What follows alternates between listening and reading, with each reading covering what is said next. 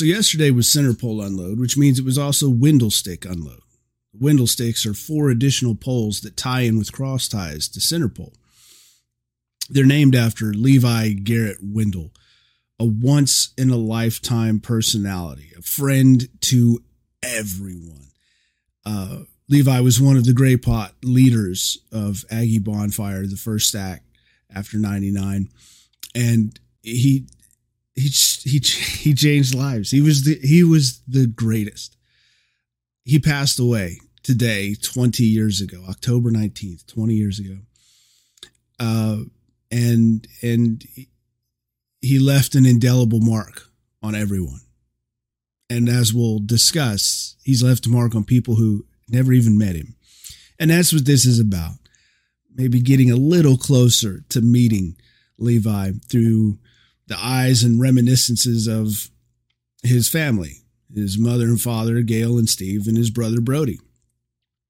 So I hope you enjoy. I hope that this incites as many new questions about Levi as it answers old ones. Yeah, filled to hell. Love you, Levi. Gig 'em. We're just gonna it'll just be a chat. So keep it relaxed. They generally only run 3 to 4 hours. Here comes the jokes.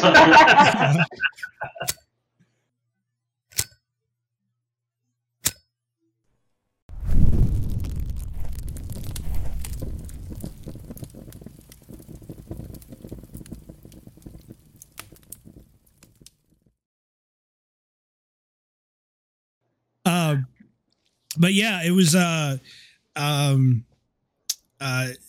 it just, somebody asked me the other day, what we were going to do for 20 years with respect to Bonfire. And I was like, oh yeah, there's that too. For me, it was like 20 years since we lost Levi, and I wasn't thinking about that, which, he'd probably not like that. He'd probably want us to think about Bonfire, but can't help it. Yeah, I think he would. Now, I think the importance of having this conversation at this time was illustrated with a conversation I had with somebody at Cut this last weekend, even after we had already started trying to figure out a date to have the conversation. So, as you guys know, they still remember. There's still the Windle sticks. Did I ever show you that photo of the Windle sticks a couple years ago, where somebody had to leave a note? Did I show you that? I never saw it. No, I don't think so. All right, let me see if I can pull it up on my. This was so good. I think it was 2021 at Stack. So you've got the Windle sticks in the middle, much more refined now than our trees that I don't want to know how we got them. But telephone poles. And now they got cross ties in. I'm sure they were out of service. I mean, it's ironic to Bonfire that the telephone poles are the ones that are legitimately acquired. Ours were those. Yeah, ours were those trees, those big pine trees, and I'll pull up a photo of that for everybody to see on the podcast. But this was at Stack. This is riveting listening, I know.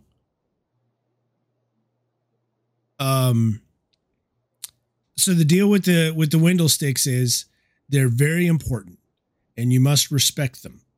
In the same way that things that, are for a memorial type reason, A&M, you don't mess with them, which is actually provided quite the safety mechanism right? You don't want a tree that you're slamming to slam into the structure that helps support it.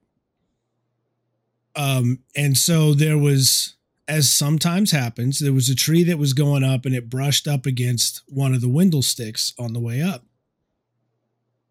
And this was not my doing. I had absolutely nothing to do with the response to this. But I get out there that night, got the camera, and the people there, the students are like, "Hey, Dion, you have to go see this." And I go up to the stack, and there's a note that's taped to one of the Windle sticks. And I wish I'd have remembered this. I totally forgot that this had happened. But there's this note taped to one of the Windle sticks, and it's an apology to the Windle stick. Oh, that's cool. And I'm here it is. I finally found it. Here we go.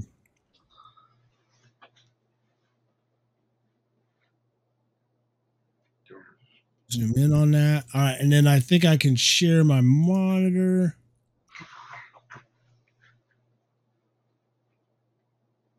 Don't get too technological over there.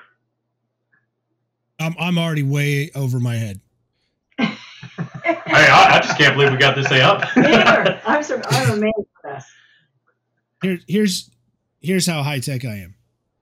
I will take a picture of my monitor and I will text it to you, Brody. Easy enough. That's my speed. We get I will that. send a Pony Express. So does the camera need to twist a little bit so Brody? Yeah, we you're want not in the Brody in picture. there. Oh, There's Brody. Okay, good boy. Yeah, that's good. That's good. There we go. So I just texted it to you, Brody, but I'll read it to you. This was the note that was taped with red tape. And if it's taped with red tape, that means that the junior Red Pots provided the tape, which means that they also provided the instructions.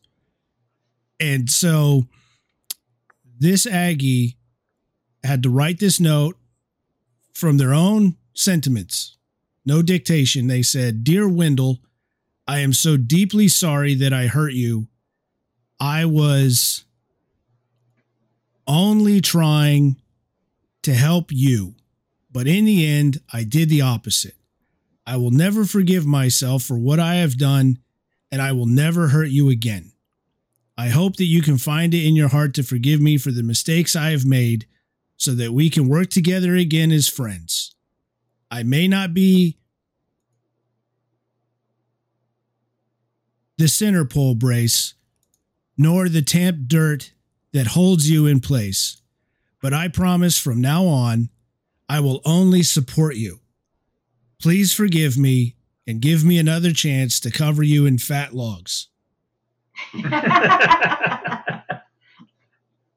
That's pretty cool. That's awesome. So they, without encouragement, they just remember on their own, which is outstanding. But then this weekend, somebody comes up and they just wanted to talk about Levi. And they've got a bunch of facts and a bunch of things that they know. And they just want to talk to somebody that knew him. And so we're chatting, and then somebody else shows up who's coming to learn things. They don't have as many facts as this other person. So as we're going, I'm kind of filling in some context for the other person who just showed up. And at a certain point, I was talking about how the logs were on their way to stack site. And then we realized we needed to name them. And then, we said Windle sticks. And the young man that had all these facts, you could almost see the information just blow up in the air as everything he thought just got confused. And he said, wait.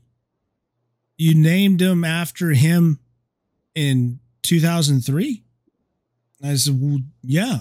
Every single bonfire stack has had Windle sticks in the middle, going back to the first ones. He goes, but I thought he passed away in 2013. And I said, No, it was 2003, before he got to see the fire we were working on together. And I was trying to figure out, why was he so confused? He knew a lot about Levi, so how could he have been so confused? And then I realized, like, if you're making a souffle, one little like egg yolk will totally ruin the egg whites, right? There was this one little thing, and I figured out what it was.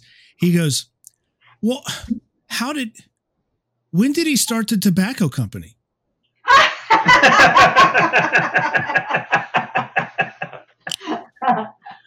Oh, that's funny.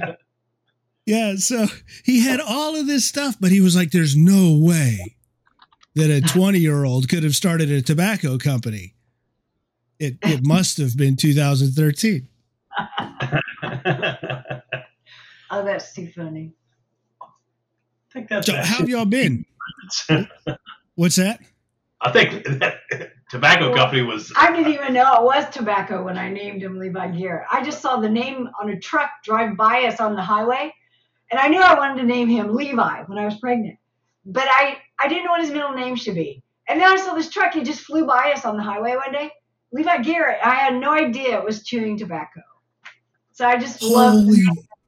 It's just a great name. Yeah. This is my learning new information face. Yeah, Man. It was on a delivery truck. You didn't think you named him after a tobacco company, did you? It's delicious tobacco. Steve has never chewed tobacco. Oh, my goodness. Oh, man. I always thought, and I know I'm not the only one, I always thought he was named after Levi Garrett Tobacco. Nope. Oh, man.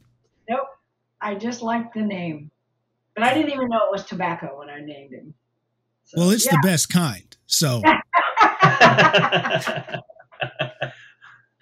that's so when and I don't think Walton has it anymore, not since the laws or whatever, but a lot of crews would have a tobacco fish. We had a tobacco fish, and they just had to carry around a pouch full of tobacco. And then you yell for tobacco, and they run up and they let you, pick what tobacco you want. So when Walton still had a tobacco fish, they could have Copenhagen. And then if they were going to have chew, it had to be Levi Garrett. There would be nothing but Levi Garrett. Man, wow.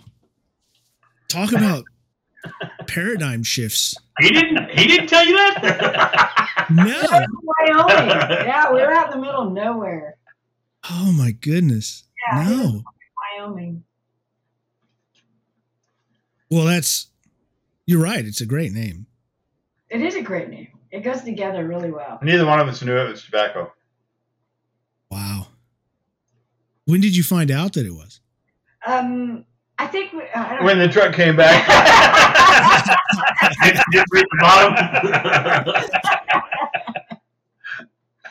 Oh, it was quite a bit later. I think it was several years later. I didn't even think about it again until I was like, oh my God, Steve, that's chewing. You see it on a shelf in a grocery store or something.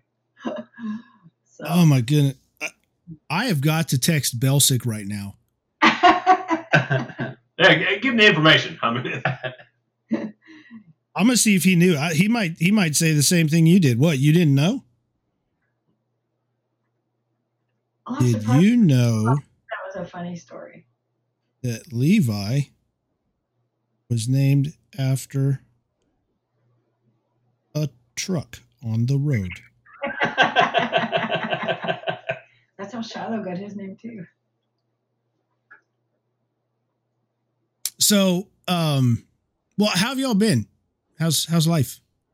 Great. How are you? Good. It's about to get busy. Yeah. So when is Bonfire this year? November 21st. And today, in fact, when we're done here, I'm going to get everything packed up and then go into stack site because the center pole and Windle sticks are getting to site this afternoon. Oh, today? Wow. Mm-hmm. Oh, that's so cool.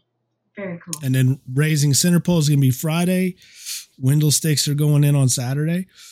And then stack pretty quick after. So, yeah.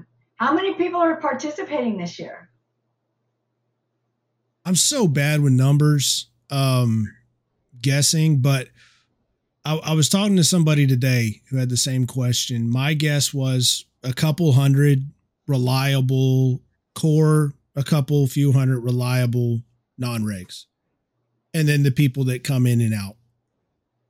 But I'd say the core group is 300, 400, 500 people. And that's normal. That is more. That's more. Yeah, there's more. In the last couple years, there's been more, and especially this year, the core has just blown up. Really? There's a ton of core out there. Yeah. So what changed? Why is the core so busy? Because the core has been empowered to take, the core now belongs to the members of the Corps of Cadets again. There was a while where the idea was that the adults in the room would kind of dictate a lot and govern a lot for the Corps. And there's a new commandant who's General Michaelis, he's just got a real comfort level with the discomfort of letting students do student things. But isn't that what the Corps is for? Exactly. Yeah. Let them learn how to lead. Let them learn how to. I don't know. I just thought that was what the whole purpose. Well, I'm pleased. I think that's wonderful. Oh, it's outstanding. Yeah. Levi was in it for a day. Did he tell us how? Yeah. Did you know Levi was in it? I think he was in a couple of days. Yeah, he had a solid. Yeah, it was a couple days, wasn't it? I think it was 2, maybe 3. I can't remember. It might have made a solid week if the week started on Wednesday. Enough days to go, oh, we're waking up like this every day. Yeah. So 2? Yeah. We'll go 2? Yeah. Or maybe 2. So. Yeah, no, it's going great. And it's, it's exactly what the bonfire calls for, right? Like. Well, and how many girls? Levi was always so proud that there were a lot of girls that were. Yeah, I'd say like just off the cuff, a third to half. Oh, that's so impressive. That's great. That would make him so happy. He loved it. He just thought they should be there. Well, and what he'd love is that the Green Pots now drive all the tractors. So, yeah. Awesome. Yeah. They're running the tractors pulling logs, and they drive probably half the trucks from load to unload, and they're in the swings and everything. Yeah. Wow. I think he'd love it. Yeah, I think he would too. So what did y'all know about his? Well, let's start with how did y'all know about his bonfire involvement, his dorm start there. That what was trickling back home from Levi? I mean, I used to visit him a lot and stay in the dorm, and it was probably after a few pops, and they would bang on the door at like 4:00 in the morning, and it's like, hey, dude, what is going on? What? And he would like, don't worry about that knock, and then about the 4th time, he's like, I gotta go, and then coming back, and so that, I think that's where I first kind of experienced it, and I would assume you guys heard about it on the weekends. We heard some stories, but that's what all his phone calls were about. He would talk about that. He was so excited. He loved tradition and he loved bonfire. So that was how, from the very beginning. He would probably still be in college today. I think he would. I mean, probably trying to get back into Walton and then kicking the AC out the window. I think blew my mind. But that's I think once I think maybe he stuck his foot in it and then just cannonballed all the way in. I don't think he ever dabbled in it. I think he went 100%. So, Right. it's almost going from core to bonfire, similar, but not. I mean, similar as far as getting, you're either in or you're out. And I don't think he had a notion to go the other way. Nope. When he left the Corps, it was, I go, we probably can't find a place where you even live. You might have to commute. And we found Walton, and I go, they don't have AC. And he goes, I don't care. That's fine. And he really was okay with no AC. It's just. And I think they finally made him leave the dorm because I don't think you could be there for 5 years in a dorm room because they were running out of space, and so that's when he moved off campus because I think that he would have stayed there the entirety. And I remember going up there and on the weekend or, whatever. And I mean, that whole dorm gets together and, you could have one person that wanted to cook something. And then all of a sudden these people just start showing up and you go from like a steak to then all of a sudden, hey, we need another pit. So another grill shows up. And then it just, all of a sudden you've got a giant tailgate right there in front of the dorms, so. That was his family. Yeah, it was 100%. Yeah. So definitely, I think you'd have to live it to know it. I mean, luckily he got to live it, and secondhand I did too, just based on that. I mean, those guys. The year after collapse, when they banned the bonfire, we didn't realize how deep he was into fighting for offsite bonfire, except we saw it on the local news in Austin. He was at the meeting and they said, we're not doing it this year. He stood up and walked out of the meeting. It was like, that's Levi on the news. He was protesting that they were being so whammy-pamby about something that meant so much to A&M. And it really upset him. He was very angry. And then when the student thing started, he was 100% behind it. He was on I don't know how that even got started, but he was, boy, that's what I'm doing. And he got behind that push to get the student bonfire going. And he was so happy. It was really, really, it was cool. That was his thing. Yeah, there was that phase that, everybody was respectful and okay, let's wait and hear what the facts are. Let's wait and hear how we could do better. Let's whatever. And then when there was that just stone cold drop it, like it's not happening anymore. And that's it. And, there was that reaction. Oh, wait a minute. And some people were throw it in your face. We're going to do it. And some people were just like, well, you're not doing it. So we are.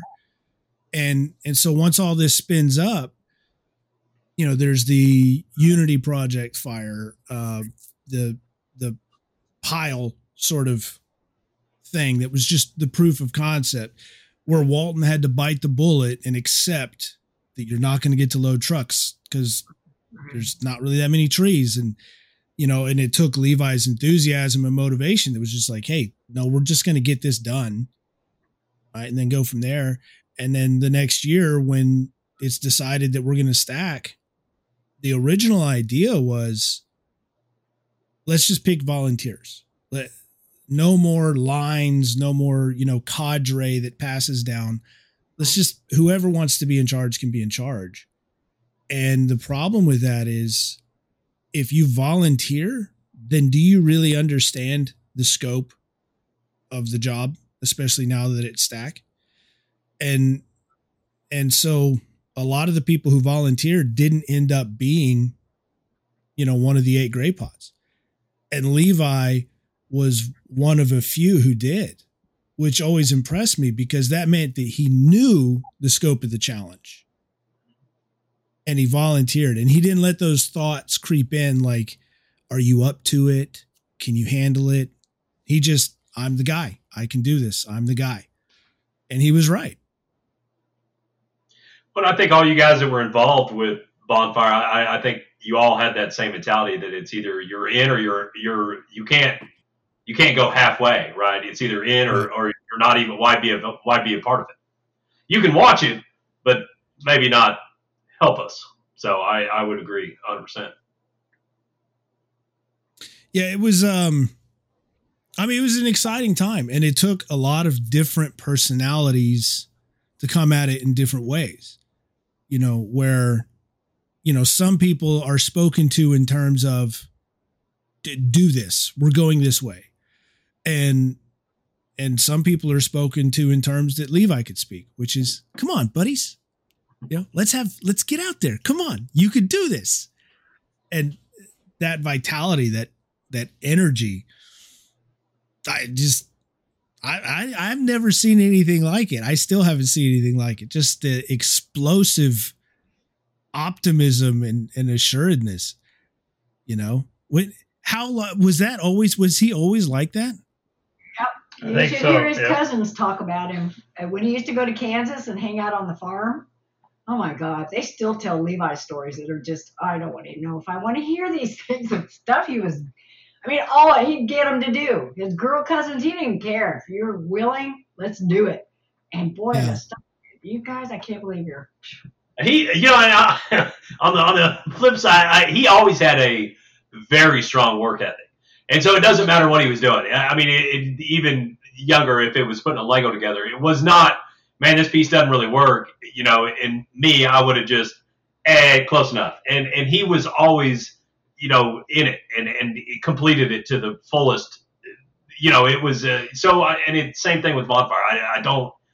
It was in, you know, and even, I'm not saying going to class, but, you know, as far as college, he went and he did it, you know, and that was, I mean, but same thing with a lot of them as he was growing up, even on the farm, he had a better work ethic than any of us. Yeah. You know, he was up with my grandpa eating coffee at 4, and I'm sitting here saying, what time are we leaving the house? 5, 4:59, I'm good to go. You know, and he was, come wake me. eat oatmeal, brown sugar, and I'm like, I'm good. Just give me something on the way. And but he's been like that his entire life, you know, so, or he was like that. So, I mean, again, it's not surprising that he had such an impact of anything he did, because anything he touched, it was the exact same way. It was all of it, you know, so. And even those nights I was there, I mean, he still got up and did it, and he goes, I'll be back. I went. I don't know.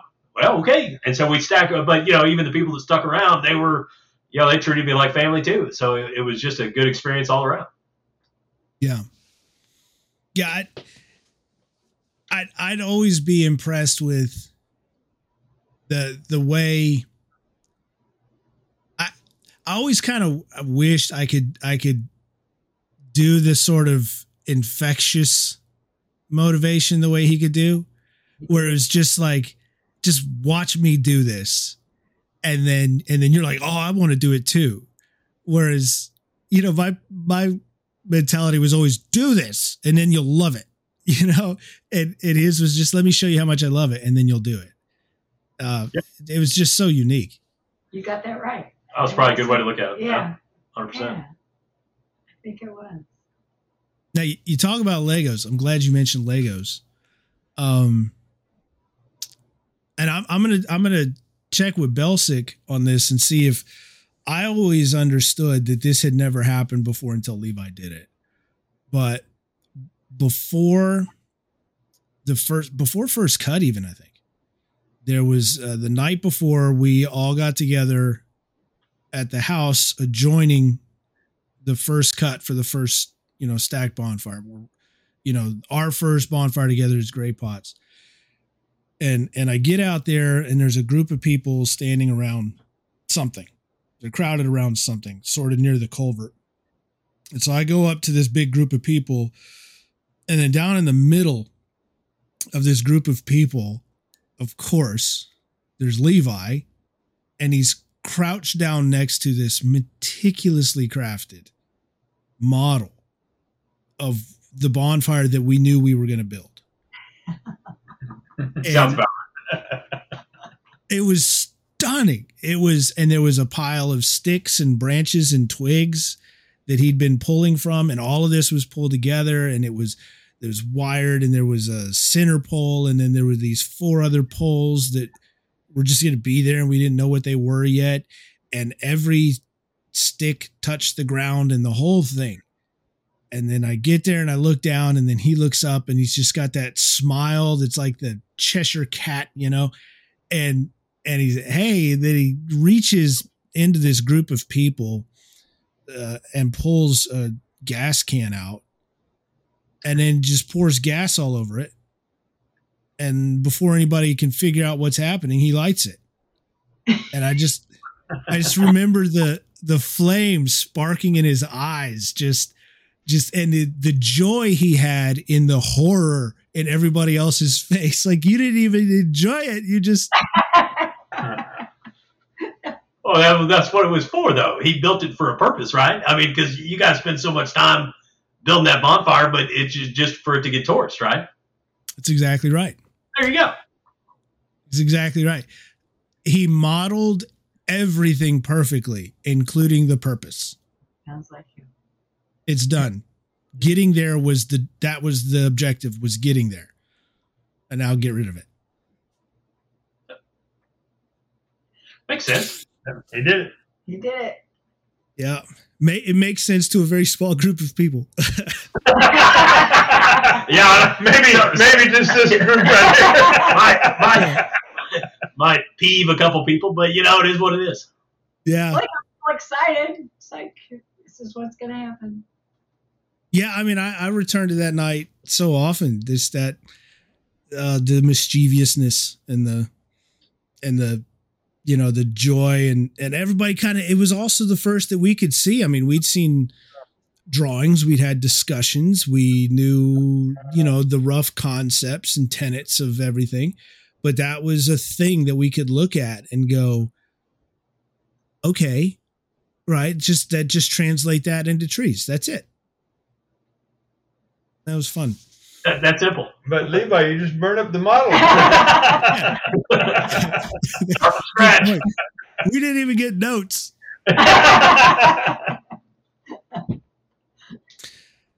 He was Belsic was telling me, I think it was Belsic. So did y'all ever meet Don, or did you just hear about Don Gaynor? I know Levi worked for him, and then a lot of my buddies worked for him. Everybody I know worked for him, but I never met him. I don't know. So Don, who owned the Dixie Chicken, and his daughters now own it. Don loved Levi. Like, he had there's a couple people that I've met that I know Don just really, really loved. Levi and Hans Benton, also unfortunately passed some years ago. But I mean, the sort of guys that had that people still tell stories about to this day.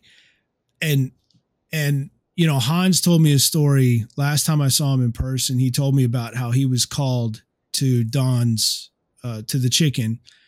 Hans was a manager, bull of a dude, massive dude.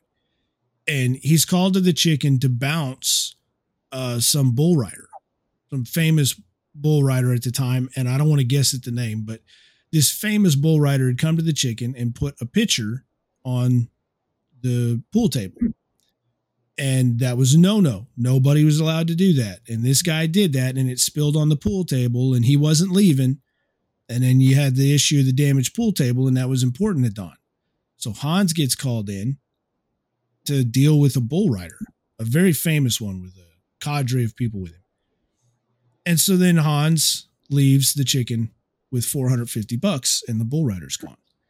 I can't connect the dots there, but something happened, and he gives Don the money. And then Don calls Hans in the next day and says, "Hey, what's this?" And he's holding up the money, and Hans goes, "That's what I got called in on my night off to get. That's the money to pay for your table."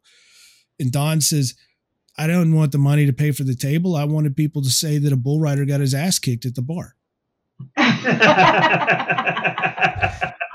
So, but that was the way, Don was very serious about, these are the rules of this place, and this is how you're going to behave. Cut to Levi dancing in his banana boxer shorts on top of the tables. Only Levi. Nobody else. I think he got away with it. He did. He absolutely did. Yeah. He wasn't causing problems. He was the entertainment. Yeah. He was the entertainment, cheap entertainment. Yeah, he had. Hell, Don gave him the key to his barbecue business when Levi was cleaning kitchen ducts. Oh yeah. Cleaning kitchen ducts or acquiring neons for the inside of that house. We'll go with cleaning All kitchen our ducts. weekend, and the whole crew, and they go, "We'll clean your ducts." And he was showing us all how impressive we should be, how impressed we should be with his cleaning ability. It was right across. It was right outside the apartment, and I remember going to bed some nights like, sucks to be them. They just start working while everybody else is going to sleep. Yeah, they worked all night long. Well, they went to Houston a lot. To clean in Houston? Yeah. I've forgotten that. Oh. Yeah, because he'd call me at like 7 o'clock in the morning. They're drinking beer on the beach or in Corpus or wherever they were going. Had a hard time finding beer at 6 o'clock in the morning, too. That had to be left over from the night before. Yeah. The shenanigans. I'm trying to think of what shenanigans the public can hear. I have an edit button, I guess.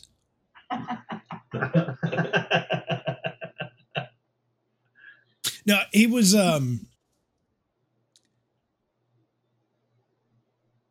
there was something, I didn't know this for years. And I was talking to Belsic about it. And it helped me understand Levi a lot better after Belsic told me this. But I'd gone a long time, you know, haven't been able to do what I got to do, and just kind of thinking how different it would have been, you know, with Levi, and how different I would have been, and all of this. And Belsic told me, he said, "Dion, do you know whose idea it was for you to be able to do this?" And no. He said it was Levi's idea. He suggested it. And Levi never said that. He never led on to that. He never, you know, it was, you got to own your things. Levi wasn't there to go, "Hey, you enjoying this thing I got for you?" It was, you know, and I'm sure he just enjoyed watching. And I know I'm not the only one. There was lots of people who got to do really cool things that he helped make possible. He did a lot of secret stuff. He used to slip money into people's pockets, and the ones that he knew were really struggling. And he would slip a 20 in their pocket, or, you know, and never tell them. They just always wondered. It's like, "Oh my God, I found $20 in my pocket."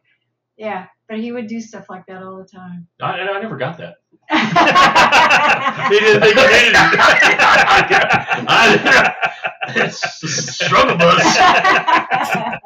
You were always $20 lighter. I didn't put it on. I didn't put it on enough. Yeah, you were always going, "Hey, where's my $20?" While somebody next to you's like, "I found $20." Yeah. And I just lost $20.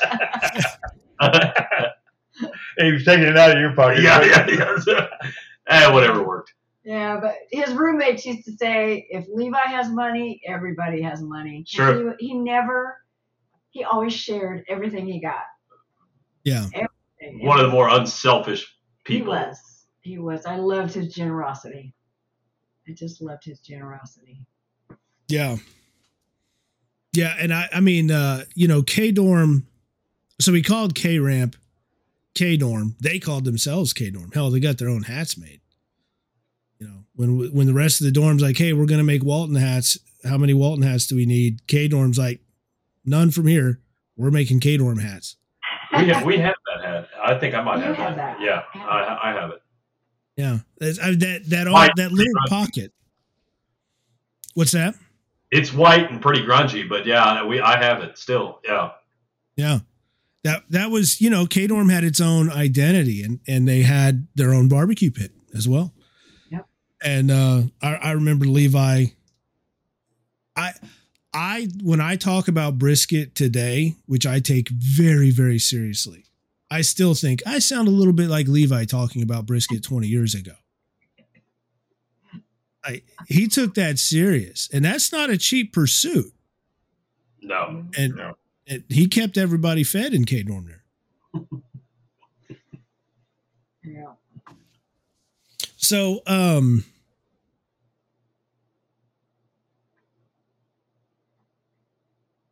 so Levi's doing all of this, leading, motivating, inspiring. I don't even remember how I found out or heard. I just remember, going to the hospital. That's the first I remember of anything, was going to the hospital. And I mean, we talk about shenanigans and other things, like Guy Crump and his story about how he went to go pick Levi up from a fun night out, and Levi's regaling everybody in the holding cell with stories, making friends. Yeah. He had all their numbers in his phone by the time he left the police station. Oh my gosh. And so there's, you just, you're going to the hospital and then you're just thought over this entire track record of ever knowing Levi is, okay, so he'll pull out of this one. That's what we thought. Yeah. And where were y'all? We had just gotten back from Colorado. I mean, it was at like 12 o'clock. It was late at night, and we just got home. Just got back from Colorado, and we got the call, and we just loaded up. Guy called. He was crying so hard he could barely talk to Steve. Answered the phone. I was in San Marcos, and I think that my parents called me on our way to college. Yeah, but I didn't answer, and then somebody called me from Levi's number, so I thought I was in trouble. So I didn't answer their call, but I answered his. And I think it. I don't know if it was Guy or not. It might have been Guy. Guy called us. And then I called them, and they just said, "Hey, Right. you might want to get to the hospital in College Station." I didn't even have a car. I mean, I had to come with a roommate and another buddy, just to get there. Yeah. So, and obviously, we'd picked him up after he wrecked a motorcycle. I mean, it was. I was like, well, it's really probably not a big deal at all. I was just thinking, what did he, with broken arm? We're kind of going over the top here, So obviously the information that I got was. They kept it low key. Yeah. And so I didn't know what to expect. I mean, I'm like, hey, I guess I got to pay for someone's gas to get me here, and so that was all. He's in the hospital. Well, we jumped in the car right away, and on the way over there, then the doctors were calling us, getting permission to do tests and to put a halo on him, and it was getting a lot more serious with the doctors. So we were starting to realize how awful it was. Yeah, and so is it St. Joseph's, right? I believe it was. Yeah, yes. Yeah. And at the time, we were talking about how many people they have now. At the time, Bonfire didn't have near that many people. And, there was more work. Of course, at certain levels of leadership, you have more work all the time anyway. But it was everybody had something to do all the time. It wasn't limited to weekends like it can be for people now. And so, everybody's got work all the time. And we're going to the hospital, and that's where, we're meeting all of y'all and Levi's whole family, I guess, still up in Wyoming somewhere. Kansas. A lot of them come down from Kansas. Florida. Arizona. Yeah. Arizona. Yeah. And just every day going to the hospital. A lot of us in Grodes. Yeah, the hospital. We kind of lived there in the hospital for. They'd never seen that many people come to visit a patient. They'd never had that many people at one time. Yeah, and I think it was a week, right? It was about a week to get everybody there and everybody was coming. And I remember at the end of the week, there was that one night where we were all going to go walk by and single file and say goodbye.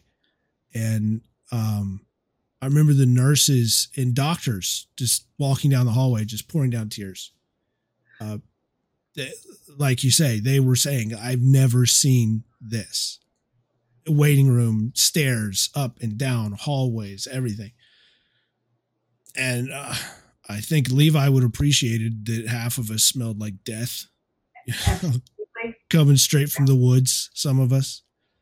But something what's that? We put his cut clothes on him at his service. We told the funeral, they were just appalled. They thought we'd bring over a suit, but we brought his Walton shirt and his filthy jeans and his pineapple boxers. And we said, nope, this is what he's wearing. We want him to smell like cedar. And he did. That's right. It's pineapple boxers. That's right. Not banana, pineapple. Yes. Yep. Pineapple boxers. Fruity boxers. How about that? They were just fruity. Whatever. It's tropical. Tropical. We're in agreement there. Yes. Yes. And something that struck me, I don't know, I might have to edit this out of the podcast, but something that struck me was the humor in the entire family.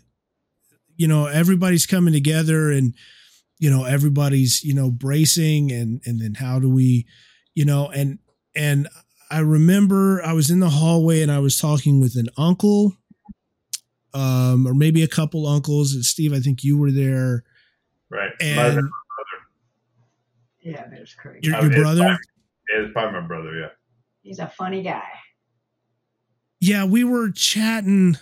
This is my failing, okay?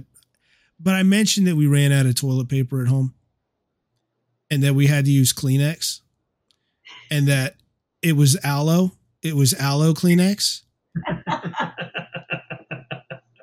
And so then the uncle's like, that seems pretty comfortable. That was big. That's actually a really good idea. That's my brother. Yeah. We ended up doing a cost comparison of toilet paper versus Kleenex. And then at one point, this is where we got the attention of the wives and other relatives. At one point, we're all speculating what walking must be like if you've been using aloe Kleenex. And everybody's doing their own penguin walk demonstration of what, and then, the wives and family turn around and then just like, what are y'all doing? It's science. Levi would have dug that. He would have been right in there. It would have gone over the top if Levi would. Yeah, it was, and I mean there's just so much humor and resilience. Where does that come from? We have a great family, and it's especially Steve's brother. He and his brother are so close, and then my family. I couldn't have lived through that horrible episode without my family. My sisters, my mom was my rock. She was just, I couldn't have done it without her. And then I always worried about Brody, though. I worried about Brody because Brody had Levi his whole life. We'd only had Levi half our lives. So that was a bigger loss to me. I worried about how Brody was, I worried he would be lost. And he kind of was for a couple of years. Yep. It was really, Levi was his keel. And his, he could slap him around when he needed it, but he was also, hey, bro, I got you. Well, it's also the same guy that I drove just a junker truck, and I was commuting from San Marcos to North Austin, and the truck just wouldn't do it. So he was in College Station, and he goes, hey, next time I come down, why don't you just take my truck for the summer? That's the summer he went to jail because he had a warrant out because I didn't have taillights. Oh, my God. He actually got arrested. Busted in your truck. Those are the same guy. And then they would try to bail him out. And he's like, no, man, I'll just spend my time here. This is great. I get McDonald's 3 times a day. And I just go play basketball and throw bones. That's all I'm doing. He goes, don't bail me out. I don't want to pay anybody back. So, but that's the kind of guy I was. It's not like I was like, hey, man, I'm really struggling. Can I borrow? He's like, here, let's just meet at home. I'll take your truck back to College Station. You take mine. That's how he always was. Yeah. But he was funny in jail. He'd call his girlfriend and sing, nobody knows the trouble I've seen. Oh, my God. And even when I wrecked his truck, He did. I kind of thought he would be upset about it. And all he cared about was that if everything was all right. So, and that was like we still have the truck. It's literally parked in the driveway. I still drive it. But he didn't care about it, you know. And it's like that was his only, you know, that's his only vehicle he's ever owned. I mean, by that time, I probably owned 8, 9. I don't know. I mean, I used to go through them, and he only had one vehicle. He had one vehicle his entire life, and you know, and so yeah, if I would have wrecked, you know, if he would have wrecked mine, I'd be pretty. He never even cared. So that's just the kind of guy he was. He was awesome. Wow. Added to the list of differences that Levi and I have. Added to the list. Levi and everybody had. I mean, that's I always, you know, I just, you know. So I guess, you know, when we were growing up, we were so close that we butted heads on everything, and I don't think we really got closer until he moved out. And then it was like once, I guess if you used to butt heads every day, you kind of get used to it. Then when it's gone, it's kind of like, man, I kind of want to butt heads, you know. And so when he came back, you know, I think that's where we became a good unit, you know. And then, I mean, he would come down to San Marcos. I would go to College Station, you know, and we did it a lot. But he would come down with dirty jeans and hey, let's fix your truck or whatever. And it was, you know, he was very, you know, He's a good brother. Well, one time he floated the river, and I wasn't with him, but he came in with like girls' size 6 flip-flops, and he just said, "Well, somebody stole my flip-flops. No shirt, just these flip-flops that didn't fit." You know, and I couldn't find mine. I found these, and you know, and that's just the kind of, but you know, that's just how he rolled. It was unembarrassable. Yeah, I don't think anything bothered him. Yeah. They might have been shorts too. I don't know. They were tropical. He's just collecting a whole smoothie. Yeah. Why not? Why not? Yeah, and I mean, you know, the thing that one of the things that struck me is, and in your description, he's driving to see you, and you know, driving back and going here and there, and I never understood the time. Like where does that time come from? Because I mean, I have a hard time, you know, giving that time, and I don't feel like I'm giving enough. And yet everybody that he knew, it was like, to them, it was like you were the only person he knew. Yeah. He was good at that. That's a Well, gift. and it didn't matter if you were 5 years old or if you're 85 years old. I mean, he treated everybody the same. And it doesn't matter if you're 5 miles or 500 miles. Yeah. I mean, that's the other thing. It's okay. I'll see you then. It's not like, man, that's a long drive. It's just, that's just what he did, you know? So I don't think there was a barrier I don't think there was a threshold that would keep him grounded to, you know, to a certain, you know, other than, you know, the jail thing. But that's obviously a minimal part of everything. And that was a lot of comedy that came out of that. Well, and what happens to the jail thing? He gives people time. He makes friends, connections, gets phone numbers. Yes. He did. And got better at 42 and, you know, got McDonald's a lot, you know. And I think he picked up some tips on the basketball. I mean, I'll tell you, he's like a hardened criminal after that, you know. That's right. He did some tattoos. And I'm sure the guards loved him too, you know, and I bet he was, you know, a model citizen, and, you know, he probably had the whole jailhouse laughing. So, yeah, I mean, probably before every one of those phone calls where he's singing "Nobody Knows the Trouble I See," he's like, "Hey guys, watch this. I'm gonna do it again. This is awesome. You get unlimited calls. Give me your quarter." Which, you know, it goes to, you know, there was this brief, like half a moment where the memorial was going to be at the All Faith Chapel on campus. Right. It was too small. Yeah, teeny little thing. And that was like a 5-minute, okay, it's going to be at the All Faith, and then almost immediately, never mind, that's not going to work. And then it's at Rudder Theater. Yeah. And it was full. Standing room only in Rudder Theater. And I have to say, the A&M people were amazing. Everybody there, the Rudders people were just over. They couldn't do enough for us. How can we help you? We want to get you through this. They helped me in San Marcos. Yeah, I mean, you know, they did everything for me because my school didn't help at all. And so they were just amazing. They were amazing. They paid for hotel rooms for family. They made sure we were all taken care of. And what can we do for you? It was just. They checked on us every day. You know, I mean. And actually, Wow. the dean of students came and hung out with the, or maybe she was the interim. Anyway, yeah, I forgot her name, but she was the nice one that helped me out. She and my mother became fast friends, and then they adopted us, just like you always hear about the A&M family. Mhm. They meant it. It was a true. True. It's true. It's a fact. A&M adopted us, and Levi was the only person who went to A&M, and you wouldn't.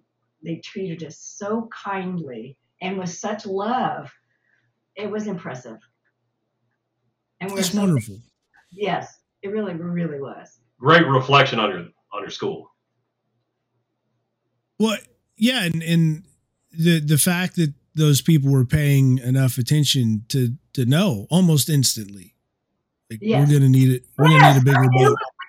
He was not a top student. He wasn't a football player. It was Levi. And look how they treated. It was so touching, and I so appreciated it, and it was wonderful. Yeah, and there was, I mean, like we say, standing room only in Rudder, and everybody there, every single person there had a personal story and experience with Levi. Every single one. And that's just the people who could make it. Right. You had the yell leaders together. All the yell leaders were together, and they weren't there as an appearance. They were there because they lost Levi too, and they had personal experiences with him. It was, and then, and it runs the gamut of fellow students, people in K-Ramp, people in Walton, people on Northside, the whole expanding, sphere. And then you've also got Dr. Joe. Yes, he loved Dr. Joe. He really did. He's a great guy. And Dr. Joe loved him. He really did. What was it? Because he was worried about him. Oh, worried about Levi. Dr. Joe called us at home and said, we got to get Levi back on track. I'm a little concerned, we got to get him back on track. So it was so kind of him to personally reach out. Yeah. I'm trying to figure the diplomatic way of this. We got to focus his energies on the other education. The one that comes with a bill. Yeah. Dr. Joe was probably thinking the same thing, Yeah. How do we get him? We got to get him out of here, and I think it's what he's saying. We got to get him graduated. No rush. His wife, Dr. Chris, also just a wonderful educator and personality.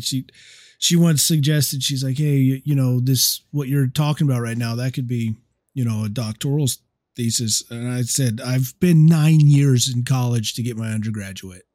So. Pretty close. 12. No. I got you. Yeah, Brody got a walker for his graduation present. Yep, might as well.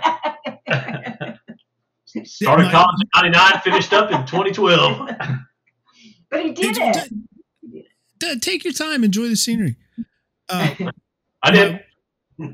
My daughter, this is so awesome. My daughter told my wife one night, we're just hanging out, and she just real matter of factly goes, Mom, Daddy's smarter than you. And my wife is like, explain. And she goes, well, he went to school for 9 years and you only went for 4. How old is your daughter? She was like 8, and then just. They got to be smarter. Look how long he went. Man, it's. But yeah, Dr. Joe said some beautiful things up there, and I know some students did an interview with him some years ago.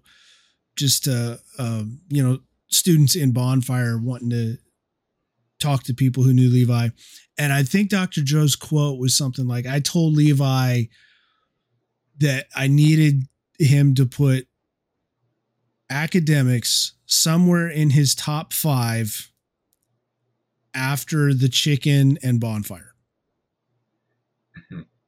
That's a doable goal. That's a doable Totally. goal. Well, but he was also extremely intelligent. I mean, the kid was smart. He was. He was very smart. Yeah. I don't think he probably never opened a book. Oh, I but used to he get so didn't have mad to. at him. I tell you, Levi, you've got to study a little bit, and he'd come home with an A. I was so mad because none of all my lessons fell flat. It was like, oh, Mom, no. Yeah. He was smart. He was He smart. was a smart kid. He was a really smart kid. Terrible Yeah. to argue because he was so smart and stubborn. I experienced that. Yeah. I'm sure everybody did. I think Yeah. all your friends did. Well, and sometimes there was such a good-natured stubbornness too. Like, come on, we gotta worry about this, and then he would just be so stubborn about. No, you don't. That's right. He did good. Yeah. He did. Yeah, he was a funny kid.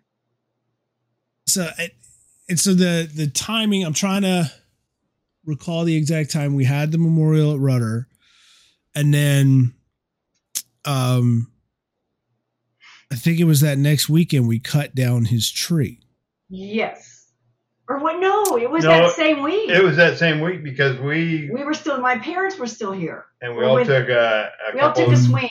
couple swings at the tree. Yeah. They all took turns, and my brother was the last. My brother wouldn't let. My brother was so upset. He really loved Levi, but he's the one that finally got the tree all the way down. He was getting his frustration and sadness out on that tree. But yeah, it was that same week because we were all still there. Yeah, it was a big crowd in the woods. It was. A big And my memory of the setup to that was, every year a landowner is going to take you around the woods and kind of get an idea of what you want, and then say, okay, these are the sorts of trees that fit what you're looking for, and they're over here. And so you got that exchange, but then you've also got the exchange where the landowner's saying, not that one, not that one, not that one. Yeah. And to my memory, that was pretty high up on the not that one list. Oh, I didn't know that. Yeah, but it was big. And It was big. It was and big. we needed a big one because there was a big crowd and there was a lot of people. And like you say, there was a lot of frustration too, and a lot of upset. And we all needed to take it out on something that would last a while. Yeah. Oh, but And not a big chunk of that tree. We made 3 beautiful tables out of it. really?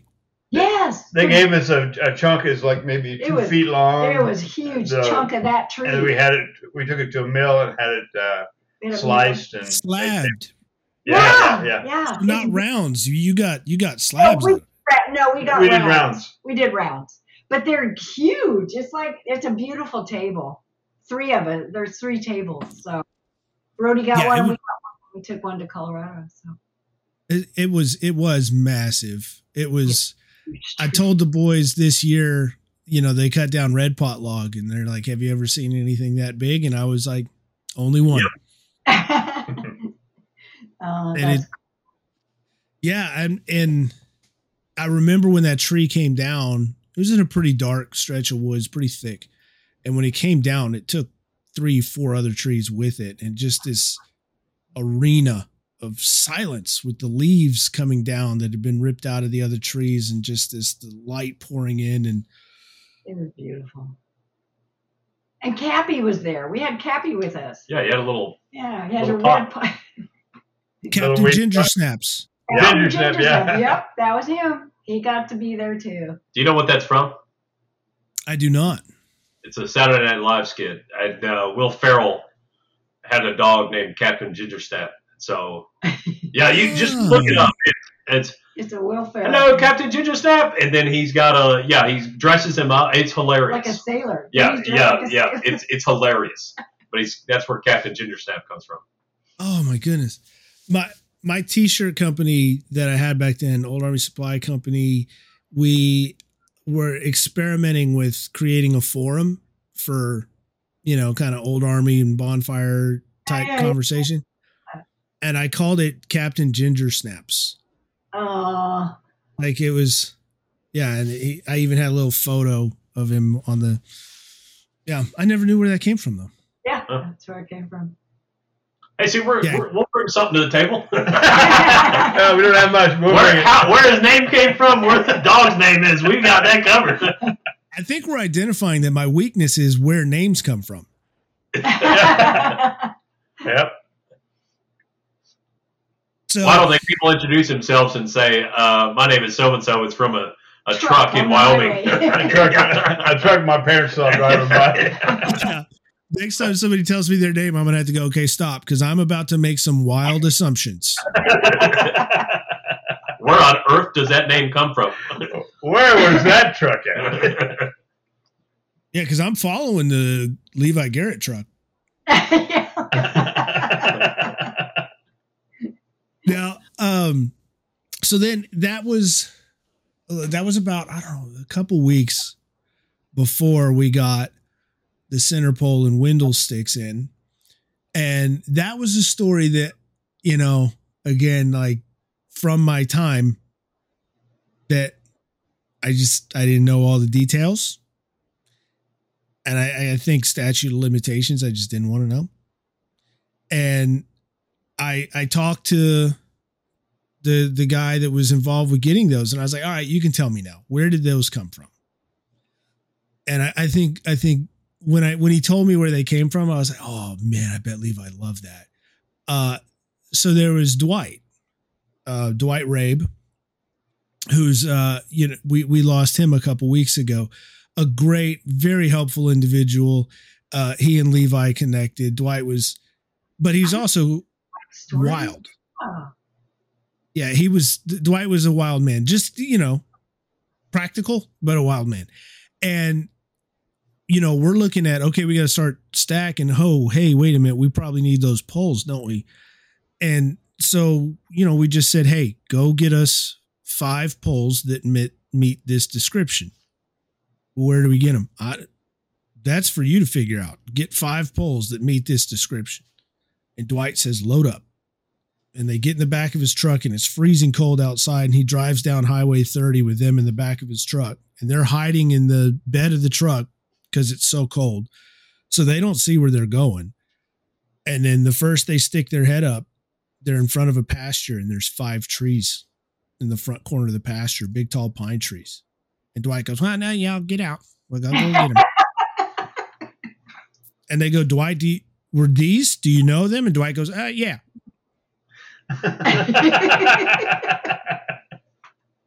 And so they cut down those trees and they brought him back. And it was on the way back that we were just sitting there talking about it, going, this is a new defining feature for this fire. And everything's got to have a name. And this especially. And it was just Windle sticks. It was that simple. It was like a 30-second from somebody going, hey, wait, have we named these yet, to Windle sticks. I didn't know how that happened. I don't think we knew that story until for a couple of years. Yeah. I think it was. Yeah, no, you're right. Yeah. And that we didn't really know the story. They just said, you know what a Windle stick is. I think Dwight came to the hospital. He did? Kind of snuck in, mm-hmm. and he was real quiet. And he didn't, he was I think he found us to tell us how much he loved Levi.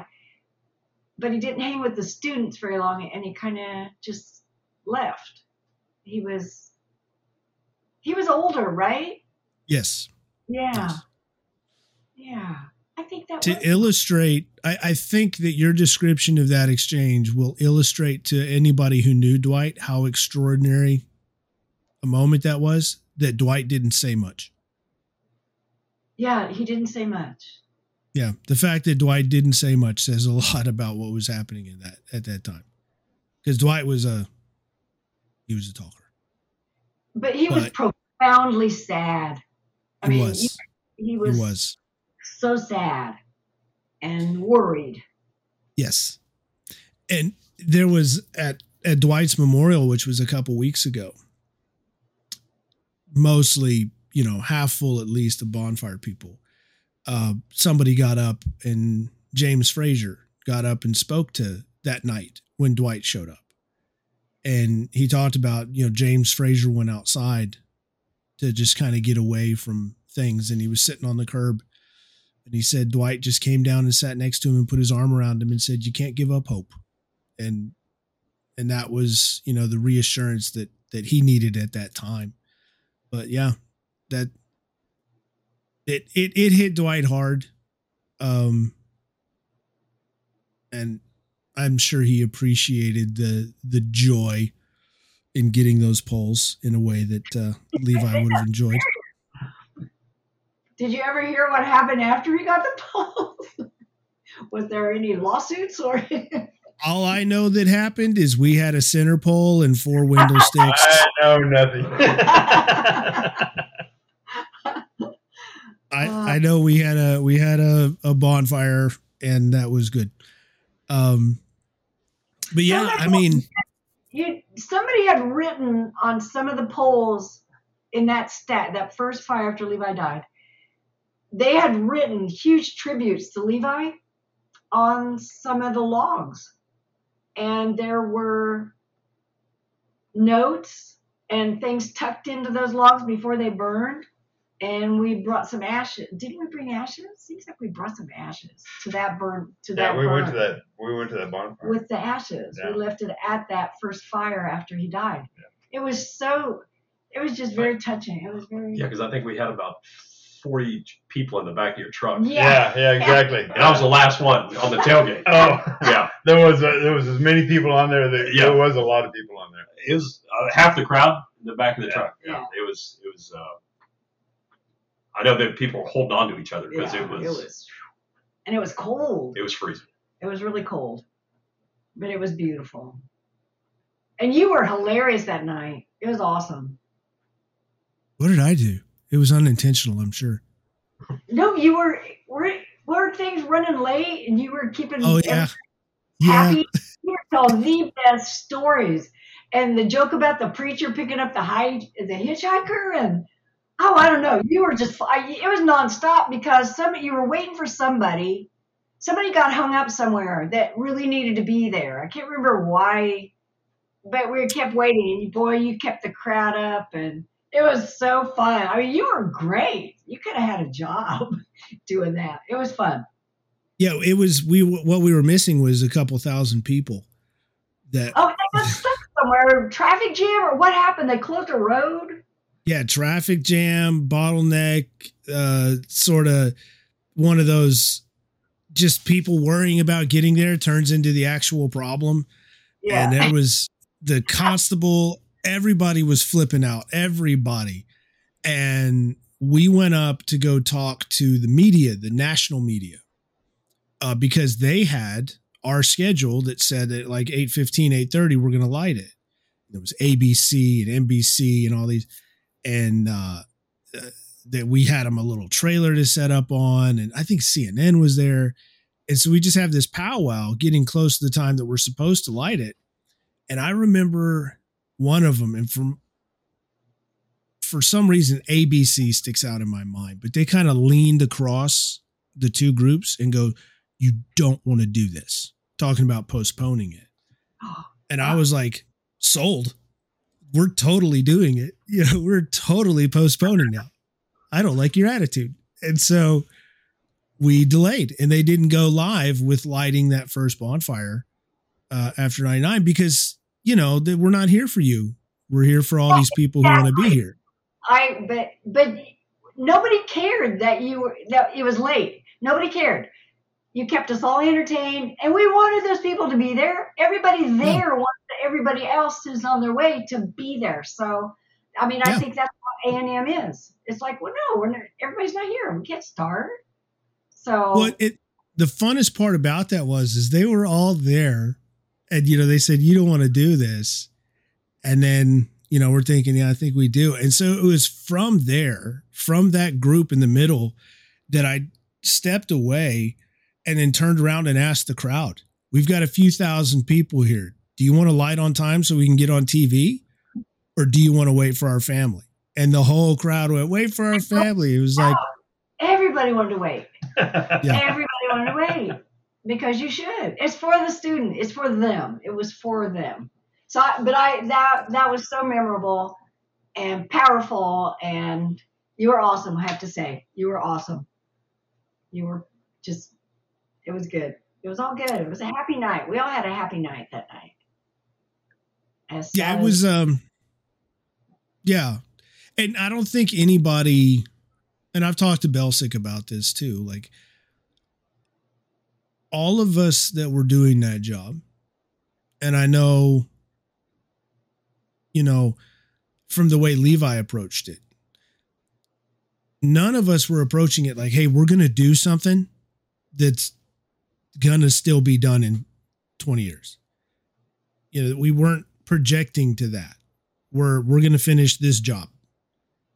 And then you guys didn't even know if you're going to get to do it after that one, right? I mean, it was exactly. Yeah. And we're going to do this one. And then for us in leadership, we knew that, we were going to do it one more time, and then we're passing it down. And the next year is when we have juniors and we do that whole cycle and that starts up.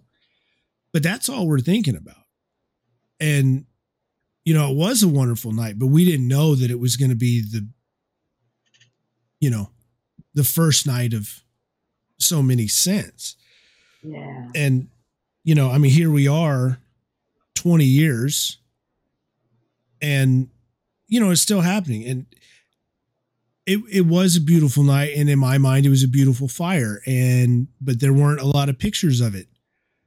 They're all in here, but then being around these students' fires for so many years, there's so many things that are the same that I equate. I had this picture in my mind of our fire, and then I saw a picture of our fire and I was like, what? I forgot ours looked like that. It changed. It looks different now than it was. But there's so many things that are the same critically that the students lead it, but then also in ways like at the center of every single fire, there's Levi. Yeah. That's pretty cool.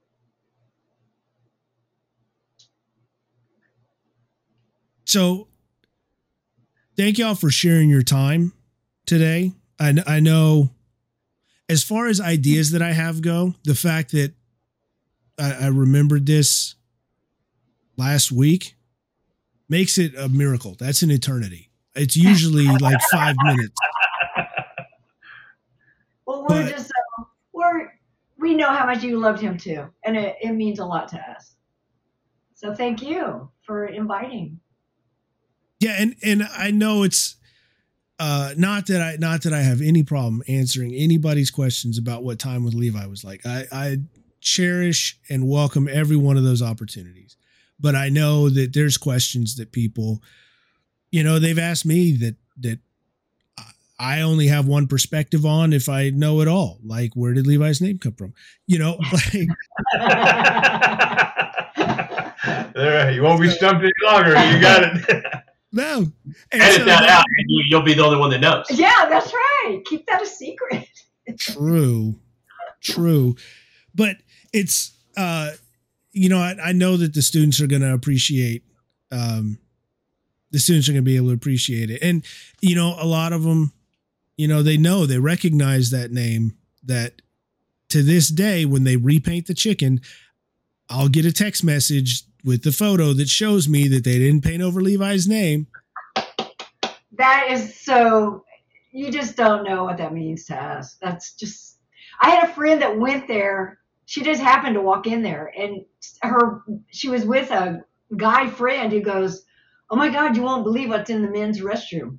And so he took a picture of it for her. And she goes, you're not going to believe this, but I know his parents. And she came to his service from Houston. She was a paralegal I worked with. And it's just like she said, see, he's always going to be around. He's always going to be around. Yeah. So that's so cool. So cool. in the surprisingest places. Yeah, absolutely. And I still honestly think that his mug's still under the counter at Dixie Chicken. I don't think anybody took it. I It mean, might be. it's probably gone at this point, but I remember distinctly that it was there that whole time. Yeah, it wouldn't surprise me. It was there was a writer for ESPN who was in town in 2011, maybe 2012, and he was writing a Johnny Manziel piece. And at the time, I still had my office on the corner of Church and Boyette on Northgate. And any opportunity to introduce somebody to Bonfire, I'm on it. And he starts tweeting from the inside of the Dixie Chicken. And so I hurry up and grab some Bonfire photos together, and I go run into the chicken because I'm going to give him this Bonfire stuff. But before I could get there, he posts a photo from inside the men's room. And he said, in Aggieland, they remember people even in the bathroom. Oh, that's so cool. I was like, this dude gets it, because you're right. Yeah, he gets it. That is true. Most people would wonder if that's maybe a slap in the face, but to me, nope, that means a lot. That's special. Yeah. That's important. Yeah. Yeah. Yeah. Yeah, it's it's so fun, 99 to see the students remember that. Yeah. I had a family of someone from 99 who said, sometimes I worry that the university's forgotten about us, but the students haven't. The students that build Bonfire, they don't forget. Nope. They also did an excellent job on the memorial for the Bonfire. I think it's beautiful. And so thoughtful in so many details. I just thought it was well done. Well done. The portals, how you can, if you stand on Center Pole and look through their portal, you're looking at their home. Yes. Yeah, that's I amazing. love that. It was a well done memorial. It's beautiful. So cool. Well, and then there's the memorial of action and work.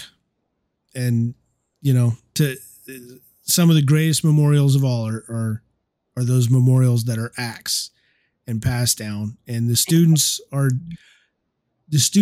executing a memorial that, like we talked about, like $20 slipped in somebody's pocket. Levi created this opportunity and this gift to do something extraordinary. And he never asked for credit, and he never asked for recognition.